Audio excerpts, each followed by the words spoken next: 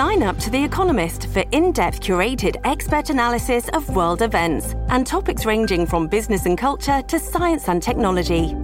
You'll get the weekly digital edition, online-only articles, curated newsletters on politics, the markets, science, culture, and China, and full access to The Economist Podcast Plus.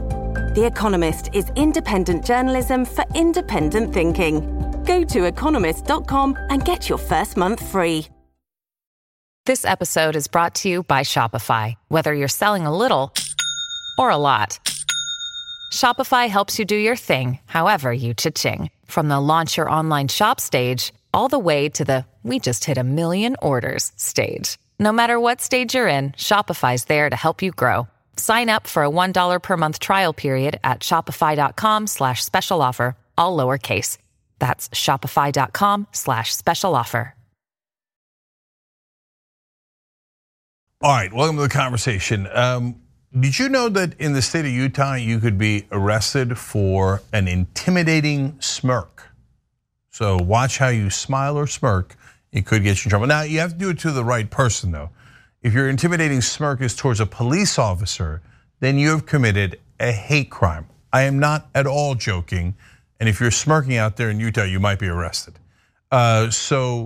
We're going to bring in Anthony Fisher here. He's a political columnist for Insider, and he wrote about this phenomenon. Anthony, welcome back.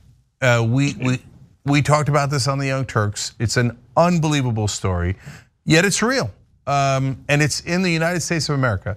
So first, tell us what they're doing in Utah, and then we'll talk about the general concept overall.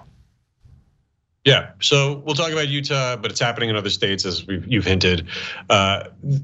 Over the past, it's actually 2 years ago, but certainly in the years after the unrest in Ferguson, with so much more focus on police accountability, increasing the accountability of police, there's been a backlash in the form of what's been known as Blue Lives Matter laws or Back the Blue laws. Whichever slogan you want to put on it, it's usually not officially in the legalese, but it's how they've been sold to the public, generally in deep red states. In Utah specifically, 2 years ago, the legislature and signed by the governor added hate crime enhancements to their already existing laws that add enhanced penalties for crimes that are committed based on identity. And the enhancements in this case included your status as a law enforcement officer, your status as a military personnel, your status even as an EMT. All kinds of jobs and political points of view are now considered protected by hate crime enhancements in the state of Utah. So in what I was writing about in this particular case, as you mentioned, was a young woman, a 19-year-old, who was arrested for disorderly conduct with the hate crime enhancement because in the presence of a police officer, she stomped on a cardboard piece of paper that had the words "Back the Blue" on it. And as you said, she smirked in an intimidating manner. So it's specifically in Utah, to intimidate a police officer, I guess to even annoy a police officer or any number of other professions can now be considered a hate crime. So this is brought to you by the people who say they believe in free speech. Yes, free speech, limited government, being able to annoy authority, all those kinds of things that we've been, there's a lot of furor about big tech and free speech, but there really is no greater authority than armed agents of the state. You can talk about how much power Facebook or Twitter have, but nobody has more power than a officer of the law with a gun who is charged with taking away your freedom if they deem it fit to do so. Don't tread on me. But if she's smirking at you, make sure you arrest her. Okay, the right wing's lost their mind in this country. They're so logic free. There's just no way to communicate with them. If you're in favor of free speech and you believe, like they constantly talking about, I got my Second Amendment rights, and if the cops show up at my door trying to take my gun away or trying to give me a vaccine or save my life, I'm going to shoot them, right? But the cops should be able to arrest anyone that annoys them, that offends them, that even looks at them in a way they don't like. That's insane. You cannot believe both those things at the same time. By the way, you shouldn't believe either one of those things. I mean, and it's funny that the right often talks about, there's a phrase that they've pulled out called cry bullies, which they talk about generally in the context of college students, that that by crying, by expressing outrage and offense, that they have somehow hijacked the conversation and it's an unfair fight because you can't really fight with somebody who's crying. In this case, it's the police officers who are saying that unarmed young women are intimidating them just by looking at them cockeyed. Yeah, and stomping on a sign. Let's be fair. I mean, that does sound awfully dangerous. And if you just stop to think about it for a second, like if they just picked any other random profession, it would be even more absurd.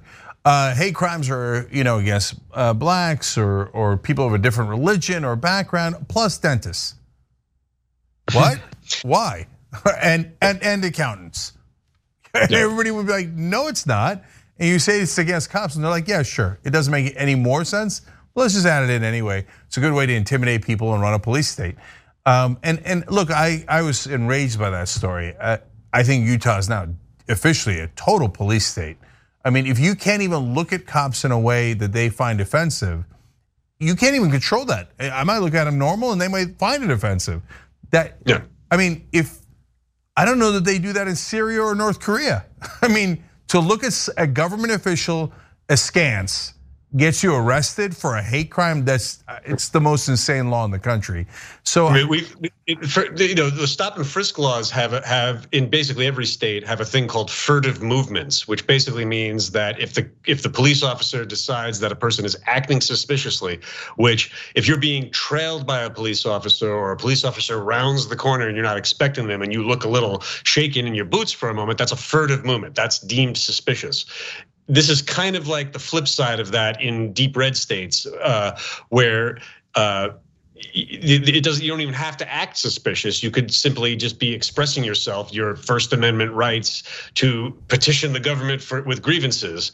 And as I mentioned in the Utah law specifically, the fact that they mentioned military personnel really kind of imperils the very concept of anti-war protests or anti-militarization protests or criticisms of American foreign policy. Because if you could be deemed as threatening or belittling a person because of their military personnel status, that could be potentially a hate crime under Utah law. Yeah, if you take a knee during the national anthem, you might literally be arrested for a hate crime. So how many states have laws like this? I don't have the exact number available to me, I apologize, but it's multiple. And Louisiana is one that was kind of ahead of the curve on this. And again, there is some context that there is some context. I mean, there were in the mid 2010s, there were a handful of really terrible brazen attacks on police officers, assassinations in both Louisiana and Texas. But that doesn't excuse unconstitutional laws like this. The response to the thing is violence against police officers or assaults against police officers, even threats against police officers, already come with major enhancements. It's a more serious crime to assault or threaten an officer of the law in any state in this country than it is to threaten or assault your random citizen. So there's already enhancements, but to add an enhancement that makes a person's job, and certainly a person's job as a officer of the state. So you're basically a representative of the government. To call that a identity akin to a religion, a race, a sexual orientation, a gender identity, it makes a mockery both of hate crime protections, identity politics, and it also makes a huge mockery of the conservative principle of of free speech. If you are for these laws, you may be posturing as a free speech warrior. You may be claiming to be just backing the brave boys and women in blue, but you actually don't believe in free speech if you think that to vigorously protest the government, including the officers of the government, if you believe that annoying them, protesting them is a crime at all, much as a hate crime, then you don't believe in free speech. Yeah, that's just obvious. And should you be arrested for shooting an officer? Of course, but you don't need this absurd law on top of it. And so, all right, but that does get us to a difficult question. I've always had an issue with hate crimes legislation. because for similar reasons, and also for this reason. So let me explain. So if you commit violence against someone who is of a particular race, etc., you're going to get arrested for the violence anyway. The hate crime law is an enhancement, as you put it, right? And I get the reasons for it, and there are good reasons for it, but then there's the issue is it does punish speech or thought of a sort.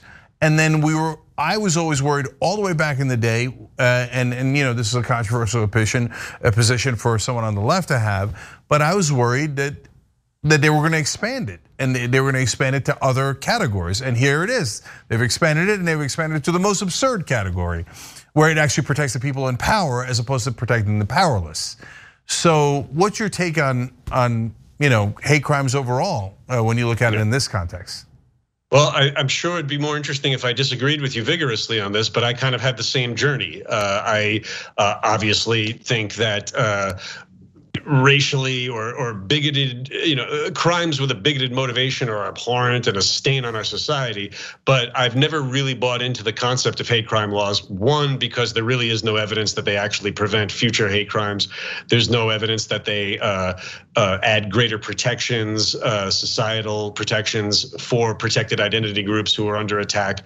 And the whole time, I kind of suspected a slippery slope possibility, which has presented itself. Now I know people hate slippery slope arguments, which for the uninitiated might have been Cenk, might have been you or I at some point saying, well, if we have hate crime legislation and we're making it so that the specific motivation of a hate crime is a worse crime than just the horrible crime that was committed in the first place, then that's justice.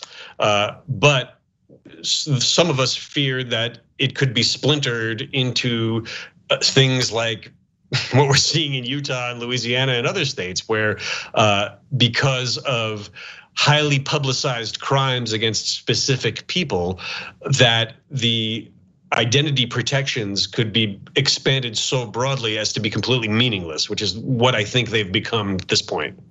Yeah, I don't know if it was their intention to kind of intentionally or make a mockery of hate crimes until we get rid of hate crimes. I don't think so. I think their intention, their intention was actually to be a police state and protect the cops' feelings. But I think that they've unintentionally created a situation where it does make us rethink it a little bit. And look, and there's good reasons for it too, because burning crosses on someone's lawns, you can say, oh, it's just trespassing and a little bit of endangerment, etc. But they're not burning the house; they're just burning the cross. And so there's a good argument to say, no, that's a much worse crime, and that's a hate crime for good reason. But it does, when the slope slides the other way, and all of a sudden, there's new protected classes, it becomes absurd pretty quick. So, anyways, we're out of time. But Anthony Fisher from The Insider, thank you so much for joining us. Really interesting conversation. Thank you so much, Cenk. Have a good night. You too.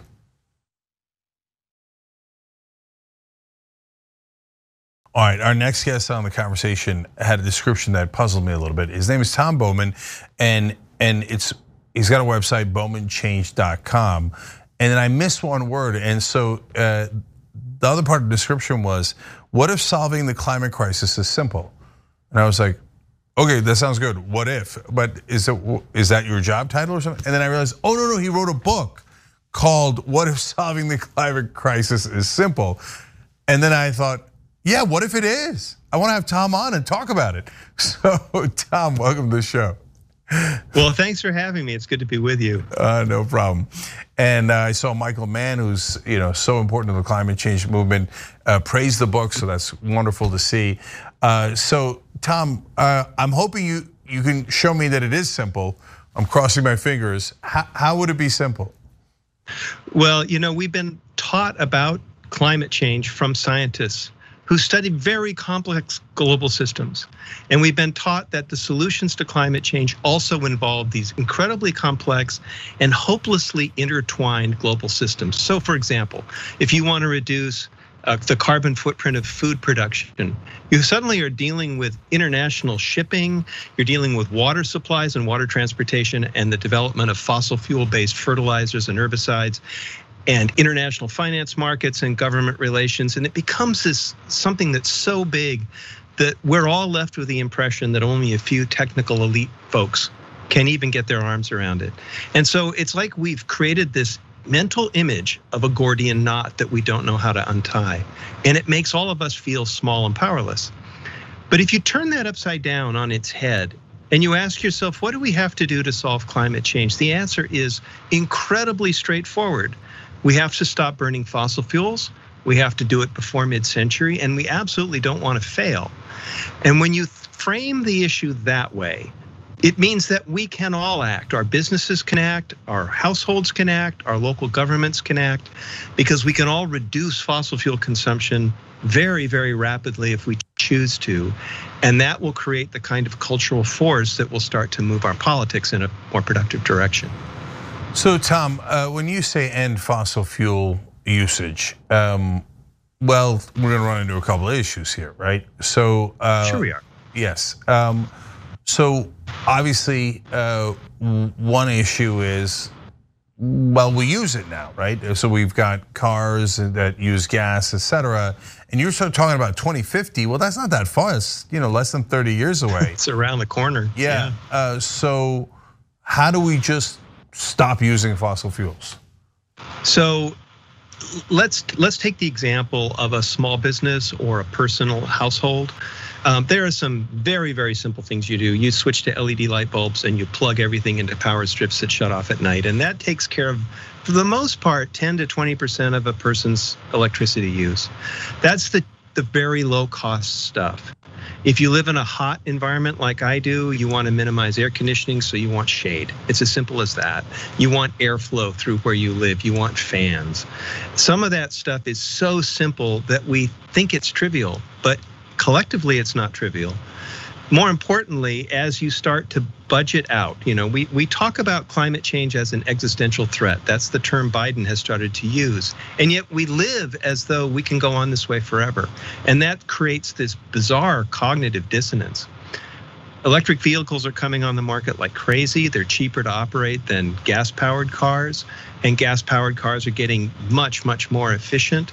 So upgrading sooner rather than later, making a priority out of this to whatever degree we're able to, and according to whatever circumstances we're in, right? So if you live up a dirt road somewhere and it's rutted, you need a pickup truck, you need a pickup truck. If you live in a city, the question is, do you need a car? If you live in a city where you need a car, what kind of car do you really need to drive?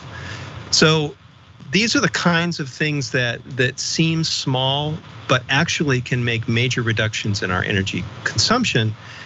And then the most important thing we can do is we can start talking about what we care about and what we're doing with other people, because that breaks the ice. That starts to create this sense of mutual support. And in my experience, having decarbonized my business and talked with lots of other people about this, what happens is you liberate this really powerful sense that people have of worry about this and this intense desire to get rid of smog, to clean up our air, to clean up our water, to live healthier, happier lives. If we can liberate that sense, we can accelerate the kind of social momentum that we really need to deal with this challenge. But Tom, of course, the number one challenge is political, right? So we can all chip away at it, but the government's got to step in and do much larger changes. And there, the issue isn't climate change at all. And in popular opinion, about 2/3 of the country believes that climate change is real and is man-made. In other countries, that's like 99%. In America, because of the propaganda, it's only 2/3. But still, it's 2/3 in a democracy that should win easily. But of course, as you know, it doesn't at all, because our problem in America isn't the politics of climate change, the politics of campaign financing. And so, as long as our politicians are allowed to take infinite money from fossil fuel companies, they're just going to be corrupt, and they're not going to care about burning down the earth, and they're going to burn it down. So how do we fix that? I think we fix it by not starting with federal politics. I think we fix it with people, with business owners, with communities, with community groups, with households, with neighborhoods, with local governments, with state governments. The social science on this is very clear that we have fought forever to try to bring the deniers along, those who are least amenable to acting on climate change. We've got to somehow convince them to join us in some sort of compromise that will address this challenge. But the social science says, we would be much more effective if we empowered the people who are most worried about this problem to start taking it seriously, to start acting on it where they live, which is where they feel it most powerfully. And that means in local politics, it means in demands on local companies, it means where they work as employees or employers. As I mentioned, I decarbonized my company and I discovered just how powerful the idea that people could come to work at a place that was doing something really productive was for the people who worked for me. I had no idea until we did that. And I think that this is the real hidden opportunity that's in our culture. I spoke with a congressman who said exactly what you said. He said, you have to understand that everybody in Congress is there to represent the people who paid to put them there. And that is such a terrible indictment of our political system. And so I sort of wonder sometimes if legislation will be the last act we make in fighting the climate challenge, that we will demand more of businesses, that we will demand more of our households, of our neighbors, of our local governments, and that eventually, as we change our culture and our social expectations of one another, that the federal government will pick up the pieces and come along behind. Now, we all hope that the Biden administration will be far more successful than any previous administration on this issue, and we should all work for that. But we shouldn't assume that it's all on them, that we don't have a role to play beyond demanding more of government. Yeah, I would ask people to get involved, not just in local government, but also in the federal government's politics. And so what I mean by that is, look, you said we hope that Biden can do better. Well, he has a plan to do better. And in fact, right now, they're arguing a $3.5 billion infrastructure plan that actually has really good parts of it that are part of climate change. I'm a progressive. I don't trust corporate Democrats. And so if I tell you it's a good bill, it's a good bill. Okay, so now having said that, it's unlikely they'll pass it, and it's because Biden won't try, and I don't really believe him that he wants to try, and there's not enough pressure on Manchin and Sinema who are corrupt, and so we have to have the courage to also not just like beseech, but fight. That's my opinion, because Tom, we're gonna run out of time. June was the hottest month recorded in over a century in America. It was 4 degrees hotter than a normal June would be across the country. That is massive. That is unreal. That is 4 degrees hotter. Overall temperatures have risen 2 degrees already on the planet. That is massive. And right now, about 95% of the West is under drought, and we're worried about Joe Manchin's feelings. That's right. That's right. And so there is a powerful move to make publicly in the federal political fight. But we also don't want to be downhearted or held back if those battles go badly from time to time, because it's a tough row to hoe, and we should fight it hard. But we should also get moving. We don't have time to wait for the federal government to finally come to the table, especially if they come to the table in a half-hearted way. We need to stop emissions as quickly as we possibly can. And we need to make our communities as climate resilient, as adapted as we possibly can. We need to start understanding that this migration debate and immigration debate is really about climate change, because people are migrating all the way north across Mexico because it has become unlivable in the tropics where they're from. Think about that. This is going to get worse and worse and worse as time goes by. We need to put a stop to it. And that means we need to start owning this. We need to start taking it on as if it's my responsibility, it's your responsibility, it's each of your listeners' responsibility. And those of us who are willing should step up, challenge ourselves to do more than we thought we could do, and talk about it with our peers, and discover when we do that, and this is the best part, you discover you're part of a community that cares just as deeply as you do. And this sense that I'm a lone voice in the wilderness goes away, and you realize we just need to crystallize the movement that's actually here in our hands. We just haven't recognized it yet. Right. Okay, we're out of time, but your migration point is a very good one. And soon Canada is going to start building a wall because, yes, I they mean, might. It's not just Las Vegas. Have you been to Houston in the summer? It's become nearly uninhabitable. And so we're all in deep trouble here. Tom's book is What If Solving the Climate Crisis is Simple? Tom, thank you so much for joining us. We appreciate it. Thanks so much for having me. Absolutely.